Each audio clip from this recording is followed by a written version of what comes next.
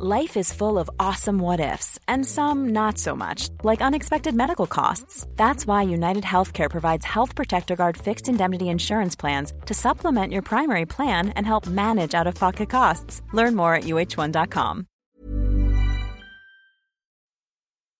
Välkommen tillbaka till en ny säsong av Inredningspodden med mig, Johanna Hylander. Den här hösten väntar en rad önskegäster som jag längtar efter att få möta och dela med dig. I dessa coronatider kan dock omständigheterna snabbt förändras och jag hoppas på din förståelse för att det kan bli fördröjningar och ändrade dagar när poddavsnitt sänds. Men för att du inte ska missa något avsnitt är det säkrast att prenumerera på Inredningspodden så att du får en notis när nya avsnitt släpps.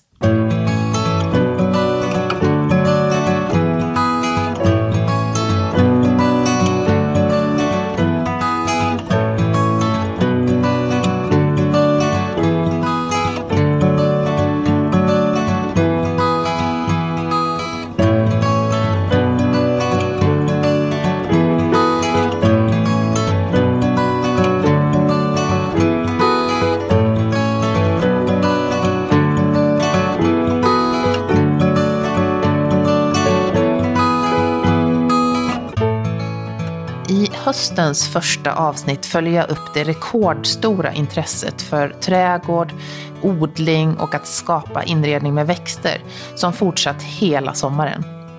Jag cyklar än en gång ut till Rosendals trädgård på Djurgården i Stockholm. Den här gången möter jag trädgårdsmästaren och blomsterkreatören Maria Berg. Och vi fokuserar på hur vi tar hand om vår trädgård, balkong eller odlingar på hösten och vintern. Oavsett om du är nybörjare eller om du är en van odlare så passar det här avsnittet utmärkt. Och vi är också många som har hemmakontor i dessa dagar. Det är viktigare än någonsin att trivas hemma. Maria delar även med sig av tips och idéer på hur man skapar trivsel just i uterummen på hösten och vintern. Vi sitter i Rosendals trädgård och i ett av de största växthusen just nu, omgivna av ett tak av passionsfrukt. Nej. Jo, där borta. Ser en liten gurka också. Ja, det är fantastiskt. Och jag är så glad att få sitta här med dig, Maria. Välkommen till Inredningspodden, Maria Berg. Tack så jättemycket. Och när man hör din liksom hela ditt arbetsliv i trädgård så blir man ju så vi hade man ju gärna velat vara med dig i delar av din period. För du började med din utbildning i England. Ja, det stämmer. Trädgårdsmäckat. Precis.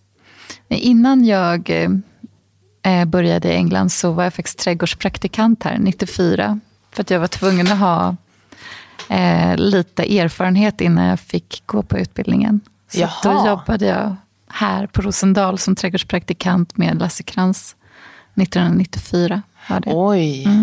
Och sen började jag på hösten 94 i England. Vilken bra praktik. Jättefint var det. Och sen var du i England i 4 år. Stämmer. Och lärde dig otroligt mycket, kan jag tänka mig. Ja, det gjorde jag. Alltså det var helt fantastisk utbildning, måste jag säga. Det var jättefin. Jag bodde på landet ute i Kent och utbildningen var uppdelad på Hadlow College som ligger då i Kent och sen så på University of Greenwich som ligger i södra London i Dartford. Så att det var liksom 2 världar och 2 skolor som var jättebra. Och otroligt bra växtkunskapsutbildning. Och vi fick göra nästan liksom praktiken på Great Dixter. Och vi fick göra allt det här som man nästan drömmer om. Och åka runt dagligen och se fantastiska trädgårdar. Men sen efter 4 år då kände du att nej, nu är det dags att flytta tillbaks. Ja, då flyttade jag tillbaks. Jag jobbade en säsong med Simon Irving nere på Läcka. Och det var otroligt lärorikt också. Jag lärde mig otroligt mycket av honom. Han var en fantastisk trädgårdsmästare och trädgårdsdesigner av både gamla principer och nya. Väldigt cool att jobba med faktiskt. Och sen så har jag jobbat här sen dess. Ja,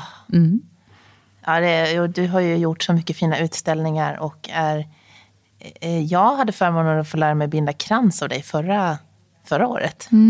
Som fortfarande hänger hemma hos mig. Ja, härligt. Men jag träffade ju Sofia Granat här i våras var det. Ja, precis. Då pratade vi om vår och vi satt omgivna av kejsarkronor och alla de här vackra lökarna. Och sen så var det sånt gensvar på det avsnittet. Det var så många som kände att men det här det är det här man vill hålla på med just nu. Och jag vet att ni har ju haft ett väldigt stort gensvar på och även fått mycket besökare som aldrig har odlat tidigare. På grund av coronakrisen så har man plötsligt fått den där känslan att nu vill vi odla.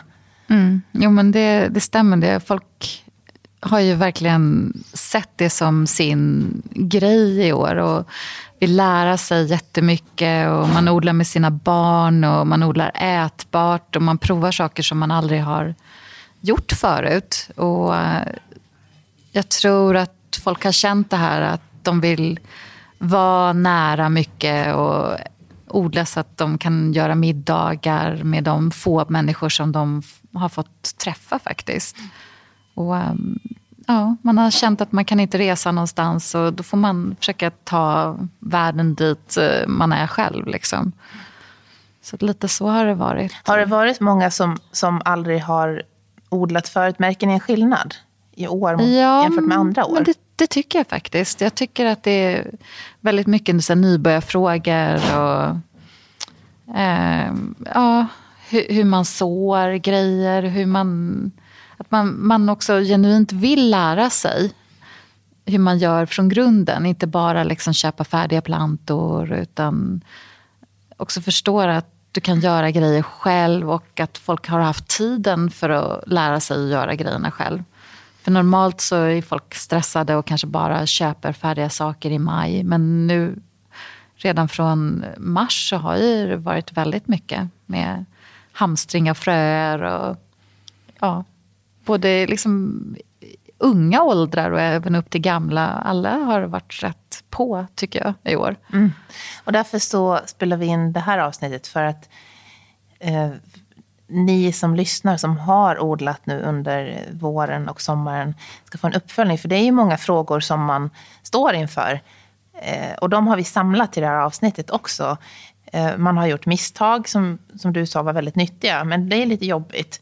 Men man har lärt sig väldigt mycket. Och därför så har vi ju summerat de vanligaste frågorna som vi har sett så här långt. Och det du sa, någonting som jag tog till mig mycket av innan när vi pratade här, det var just det här att ta vara på de här misstagen som du har gjort. Precis. Jo, men alla gör vi ju misstag när vi odlar och så.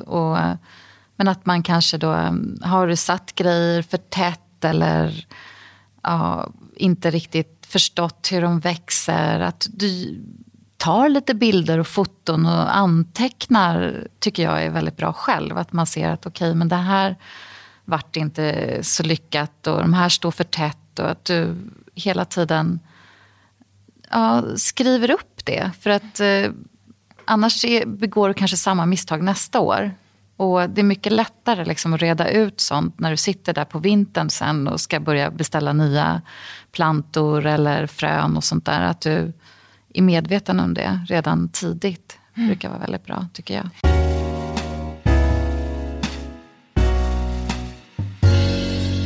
Vi ska prata lite om skötsel. För oss då som har odlat på balkong eller utrum eller trädgård som fortfarande kanske det står ju en stor mängd med växter på våra olika rum nu. Hur vet man när man ska börja ta bort överblommade växter och ska man klippa ner dem helt eller ska man låta dem vissna ner? Det tycker jag och många andra med är svårt att veta.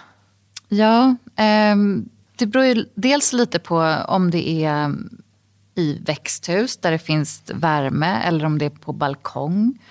Då är det ju lite olika typer av skötsel på det. Men generellt då på balkong, jag har balkong i stan och då jag brukar låta liksom oktober fortfarande vara. Jag brukar plocka in till exempel alla krukväxter som jag har ställt in. Det brukar jag göra nu innan frosten kommer. För annars kan pelargoner och sånt bli ganska dåliga faktiskt om de får stå ute för länge när det blir kallt. Så det brukar vara bra att göra nu. Och sen sånt som är perent, om jag har buskar eller andra typer av växter, då börjar jag packa in dem sen med något som är, ska jag säga, isolerande, skyddande. Att man kan ta en gammal matta eller man kan ta bubbelplast och sen så virar man in det runt själva krukan och rotsystemet och sätter kanske i en korg eller en kartong eller något och flyttar så nära husväggen som möjligt.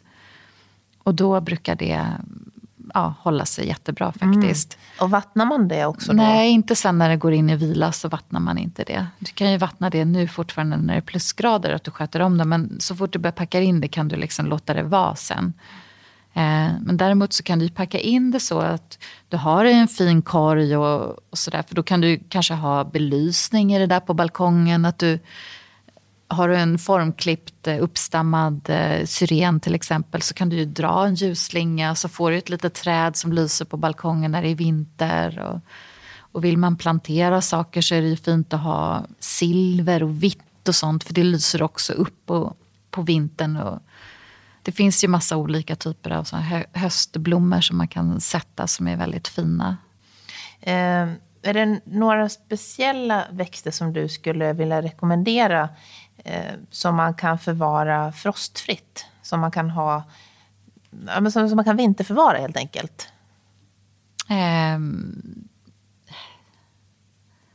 Jag tänker på balkongen. Vad har du på din balkong? Ja, vad har jag på min balkong? Alltså egentligen just nu så har jag kärleksört. Den kan stå kvar, den packar jag in. Den kommer ju sen tidigt på våren. Och sen har jag ju sånt. Jag har ju klockranker som jag klipper ner. Det är 1 år i klängväxt som får jättefina blad. Den är alldeles så här vinröd lila nu. Och så får den stora blåa klockor. Mm-hmm. Men den klipper jag ner kanske i slutet av oktober. För den blommar rätt länge liksom på hösten så länge det inte är frost. Och sen har jag alla mina krukväxter som jag ska plocka in nästa vecka. Jag har inte gjort det ännu men man ska göra det nu som jag sa alldeles nyss. Ja. Så jag gör inte alltid som jag säger. Nej, det är klart. Sen sa du någonting som var så bra just när det gäller skötsel inför höst och vinter här. Att man kunde dela växter.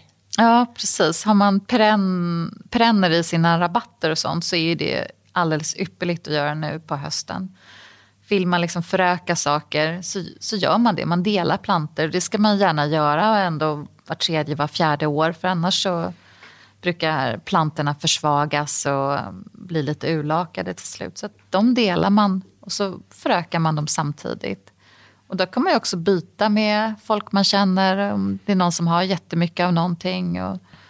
Så att, kan man göra det med kärleksörten på balkongen också? Att man delar den nu? Ja, det beror på hur stor plantan är. Ja. Har du köpt den i år så skulle jag inte dela den. Utan det gör man när den har växt till sig och är stor. Så att man ser att det går att dela. Du ska egentligen sticka liksom en spade ner och ha planterat upp den i en stor kruka. Men nästa år kanske eller om 2 år så skulle jag göra det. Så om man måste få växa till sig först. Ja, så har man stora växter som har överlevt flera år så kan man göra det nu. Ja. Mm. Men speciellt i trädgårdar så är det ju viktigt att dela och sköta. Du sköter ju om din trädgård genom att dela dem och föryngra dina planter. Liksom. Mm. Och framförallt så är det ju en ekonomisk sak också. Du sparar ju absolut, en del pengar det gör på det. Man. Och hösten är en bra tid att köpa växter också. Dels brukar det vara lite reor och sen så ser man också vad som har funkat bra i sin trädgård efter den här säsongen. Så att, ja, jag tycker att det är jättebra. Och just träd och buskar är ju bäst att plantera på hösten. Så att det är alltid bäst att etablera sånt då. Det känns ju lite sådär fel. För man tänker att inför våren, när de har tid att växa till sig, så borde det vara rätt säsong. Men det är nu. Nej, men det är nu man gör det. Och det är absolut bäst att göra det.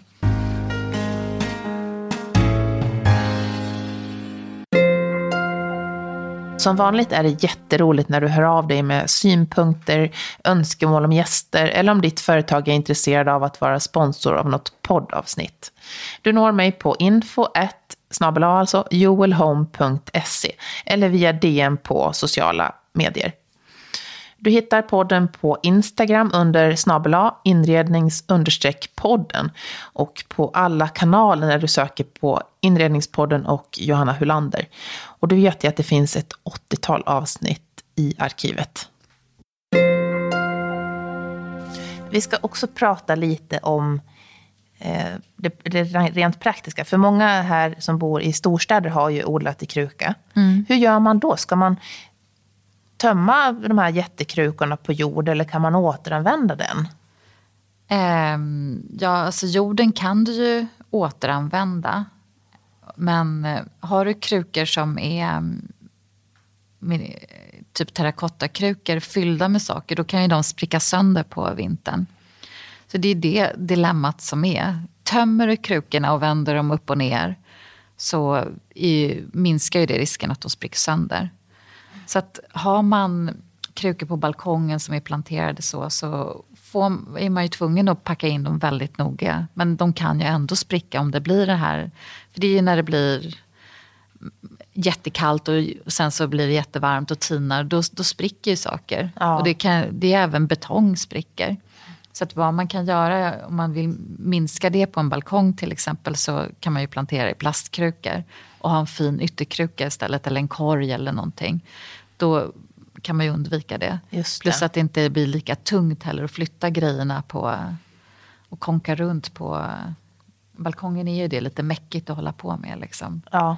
Och flytta ner krukor i källaren och sånt. Men generellt så ska man tömma krukorna. Om du vill bevara dem. Ja, just det.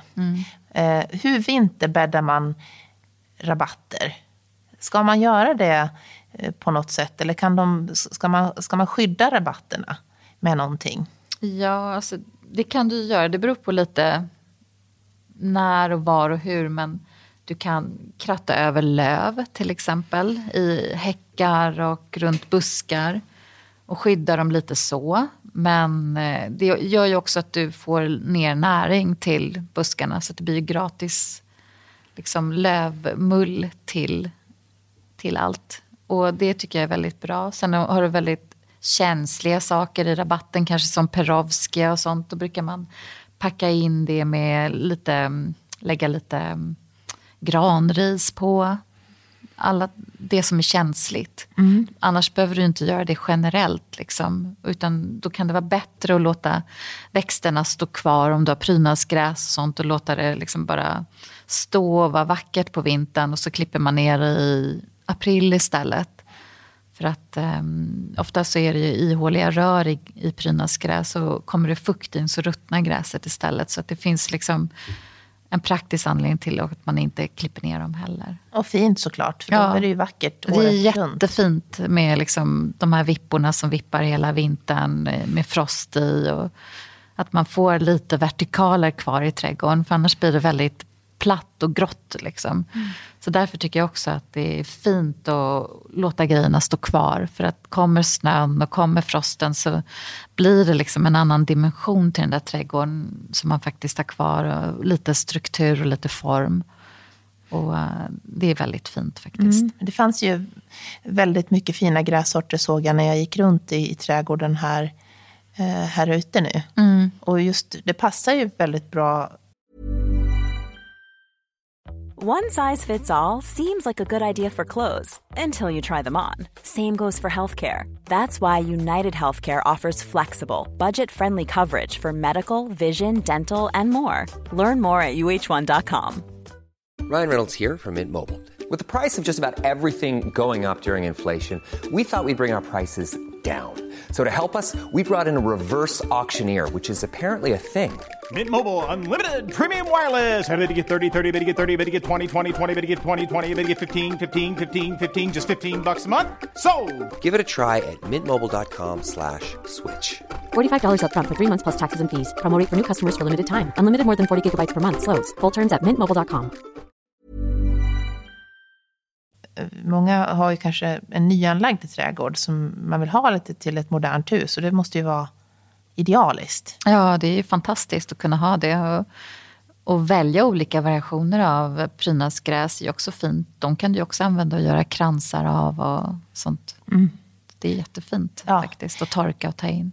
Vi pratade om gödsling också. Om man ska gödsla under höst och vinter, för det trodde jag. Och då sa du, nej men du bara tar ju gräsklipparen.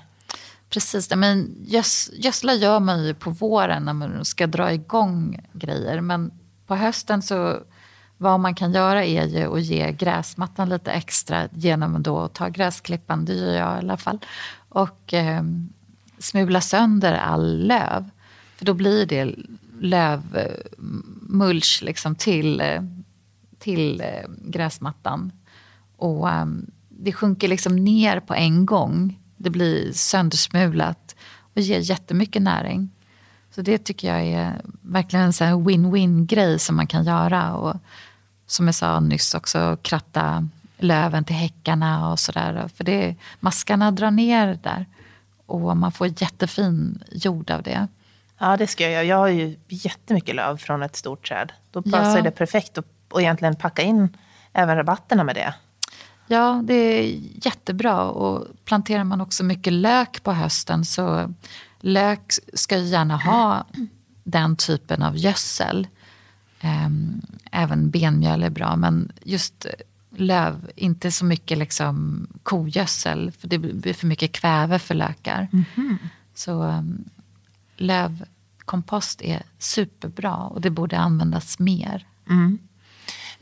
Om man vill anlägga nya land och rabatter och man känner att men det här har ju varit fantastiskt roligt, jag har hittat en ny hobby, jag vill ha flera land. Är hösten och vintern en tid som är bra att anlägga nya rabatter och land?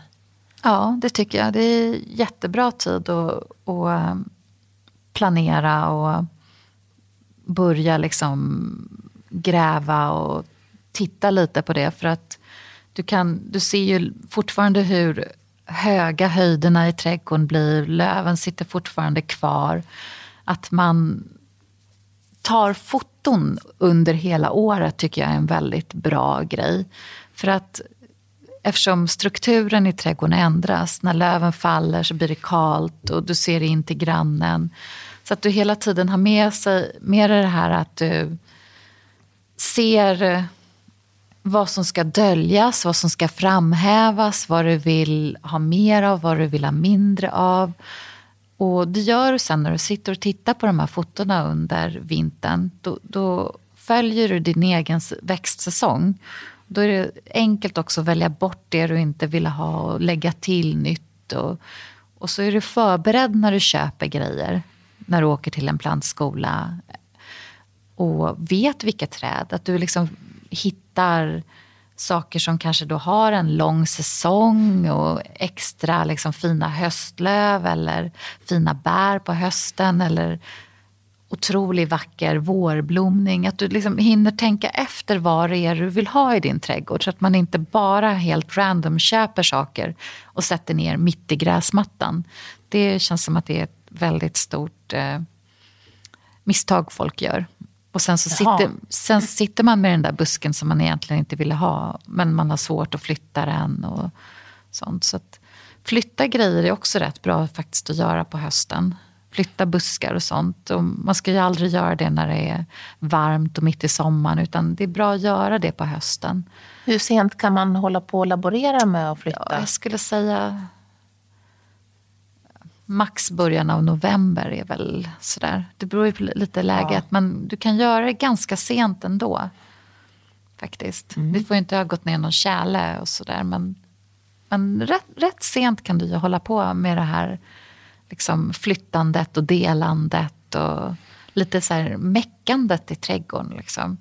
Och när du har gjort det så då har du ju en bra struktur, så kan man sitta hela vintern och kolla i trädgårdsböcker och drömma och frökataloger och hela den där biten som också gör att man har inspiration inför nästa säsong och känner att man har faktiskt lärt sig någonting från den säsongen som var innan. Och Så bygger man på så där hela tiden och det spelar ingen roll hur länge man har jobbat med det här. Man är aldrig fullärd och man gör hela tiden nya misstag. Och är det så? Ja, absolut. Så att någonstans så är det ju det som också driver en framåt i det här. Att planterar du en lök på hösten, ja, men då är du ju jäkligt nyfiken för att se hur den ser ut på våren när den kommer. Och du hela tiden vill framåt.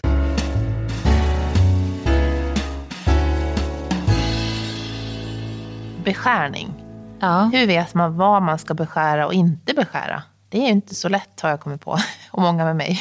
Nej, utan det är ju lite knepigt liksom. Men det bästa är ju att man verkligen, dels om man köper växter, tar reda på vad det är för sorter. För då kan du kolla upp väldigt enkelt hur det beskärs och när det beskärs. Vet du inte det så tar du reda på det. För det är liksom A och O, så att du inte bara helt random går in med en så här motorsåg och sågar ner allting. Utan det är mitt första råd. Mycket beskärs ju i april, typ syrener och mycket tidiga buskar och sånt. Så att man gör mycket beskärning då. Och sen så beskär man ju oftast efter kanske blomning, om det är doftjasminer och sånt. Så att antingen tidigt på våren eller efter blomning brukar vara det som är. På vintern beskär du ju äppelträd och sånt. Du kan även jasbeskära dem juli, augusti, september.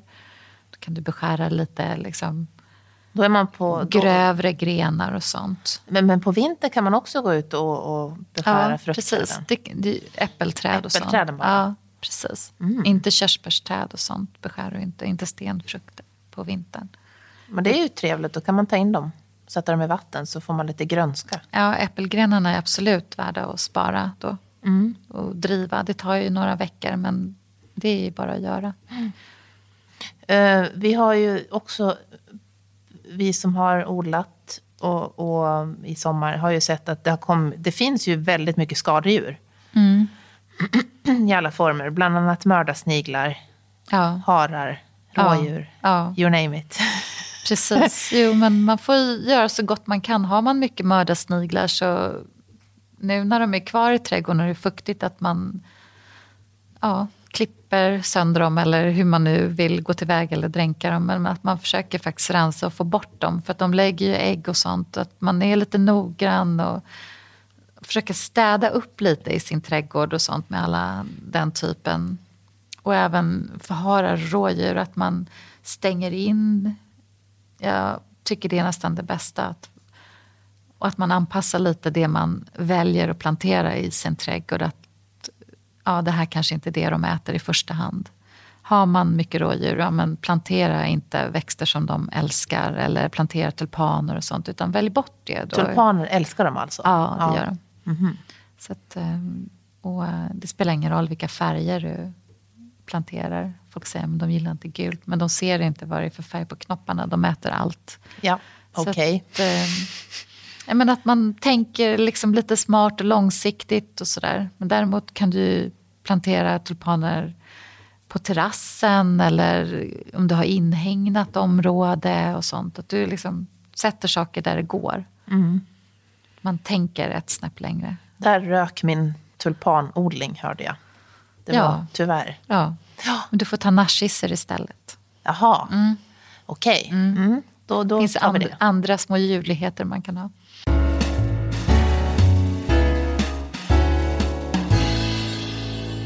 Vi ska prata om lökar. Ditt favoritämne. Ja, jag älskar lökar. Och jag har aldrig sett så mycket dahlia-bilder passera på sociala medier som i år. Dahlia måste ju vara en extremt populär, säger man lök eller knöl? Ja, det är en knöl egentligen. Knöl. Ja, precis. Så egentligen så den hör inte till lök. Ja, fast den brukar vara med ändå i alla de här böckerna och sånt där, i och med att man odlar den under jorden. Så att, ja. Och du har haft en utställning här där du... Ja, det är jättelänge sedan, det är över 15 år sedan. Ja, men hur många dahlia? Då odlade jag 120 sorter faktiskt. Det är ju helt det enormt. Var jätteroligt. Och det gjorde vi som en stor dahlia-utställning här i plantboden. Med alla sorter. Och, det var fantastiskt. Och det är jätteroligt att odla dahlior. Nu har det ju blivit otroligt populärt. Och det är så kul att folk har förstått hur härligt det är. Förut var det nästan bara gamla gubbar som odlade det. Ja, min farfar odlade just dahlior. Ja, men det är många äldre män som är dahlia-nördar.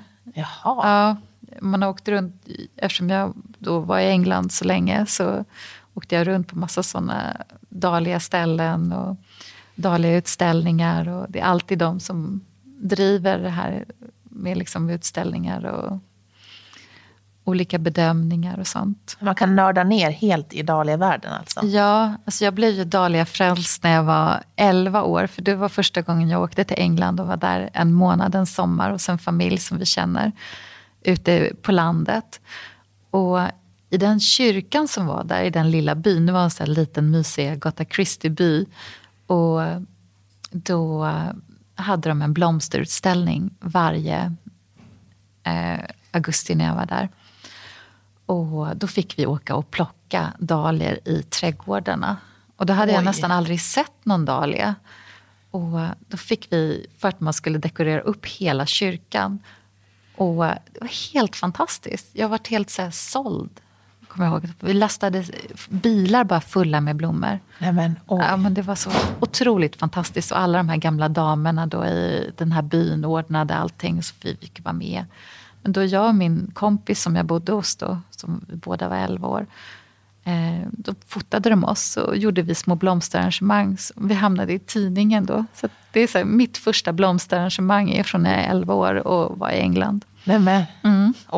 Var det då du blev också biten av? Ja, jag tror faktiskt att jag har varit biten så här riktigt ordentligt. Men sen har både min farmor, jätteduktig odlare, men sen var min morfar och min morfars far var trädgårdsmästare också. Så det har funnits liksom i familjen. Ja, de gröna fingrarna. Men du sa några saker till mig som var så bra.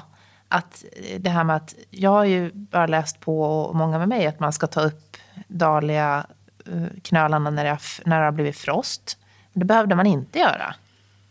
Nej, du kan ju liksom låta dem vara kvar lite längre. Så att första frostnatten kan de vara kvar. För då kan blommorna fortfarande överleva.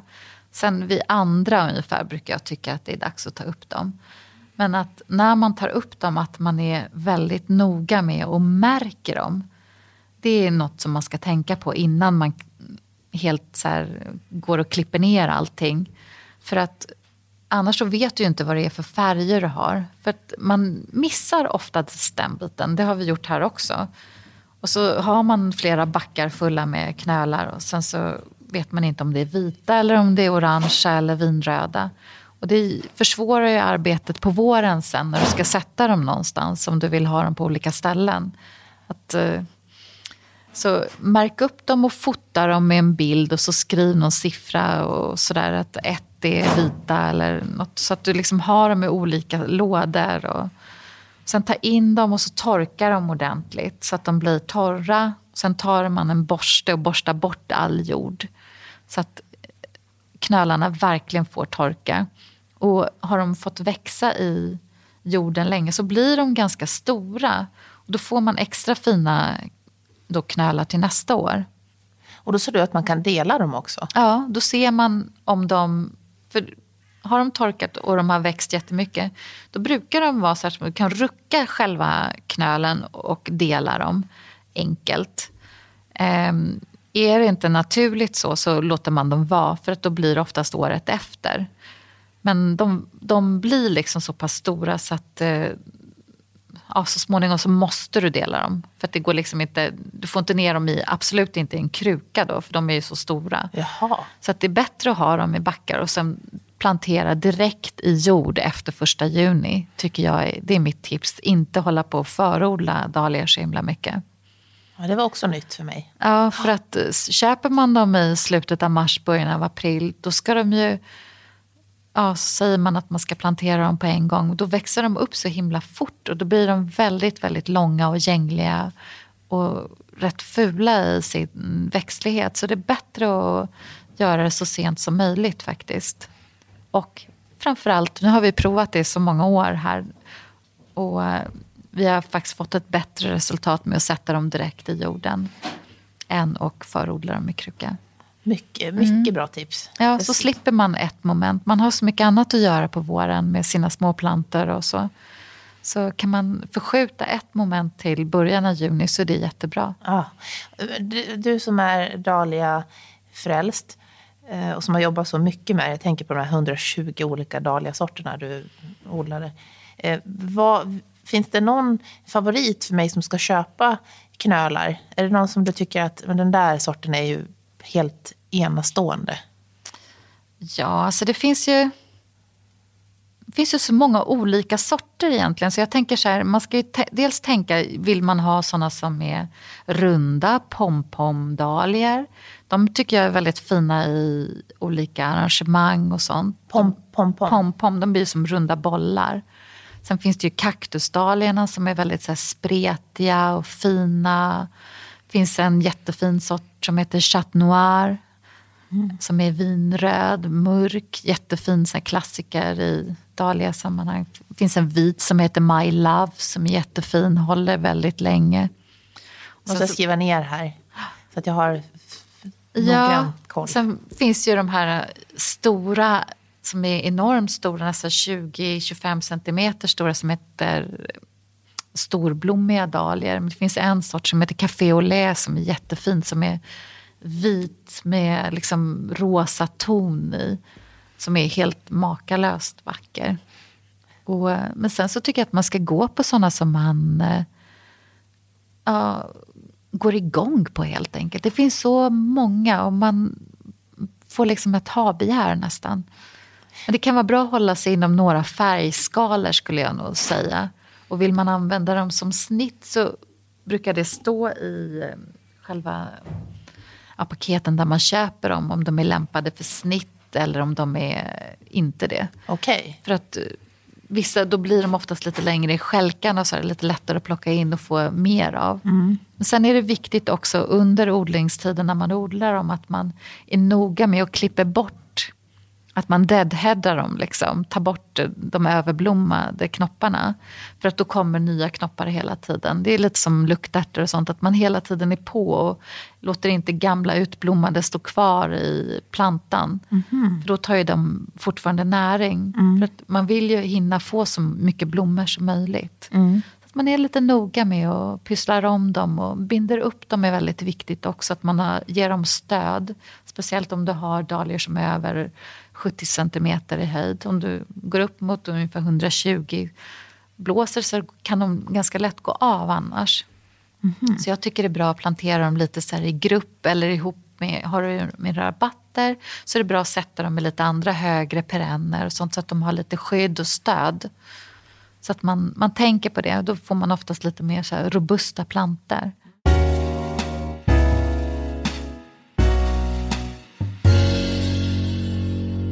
Det här var det första av 2 avsnitt som sänds på Rosendals trädgård med trädgårdsmästaren Maria Berg.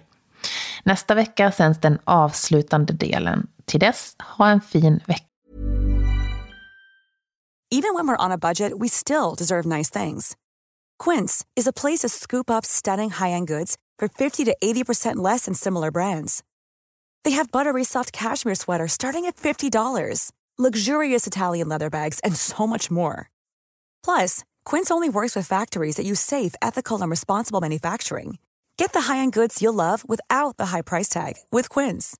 Go to quince.com/style for free shipping and 365-day returns.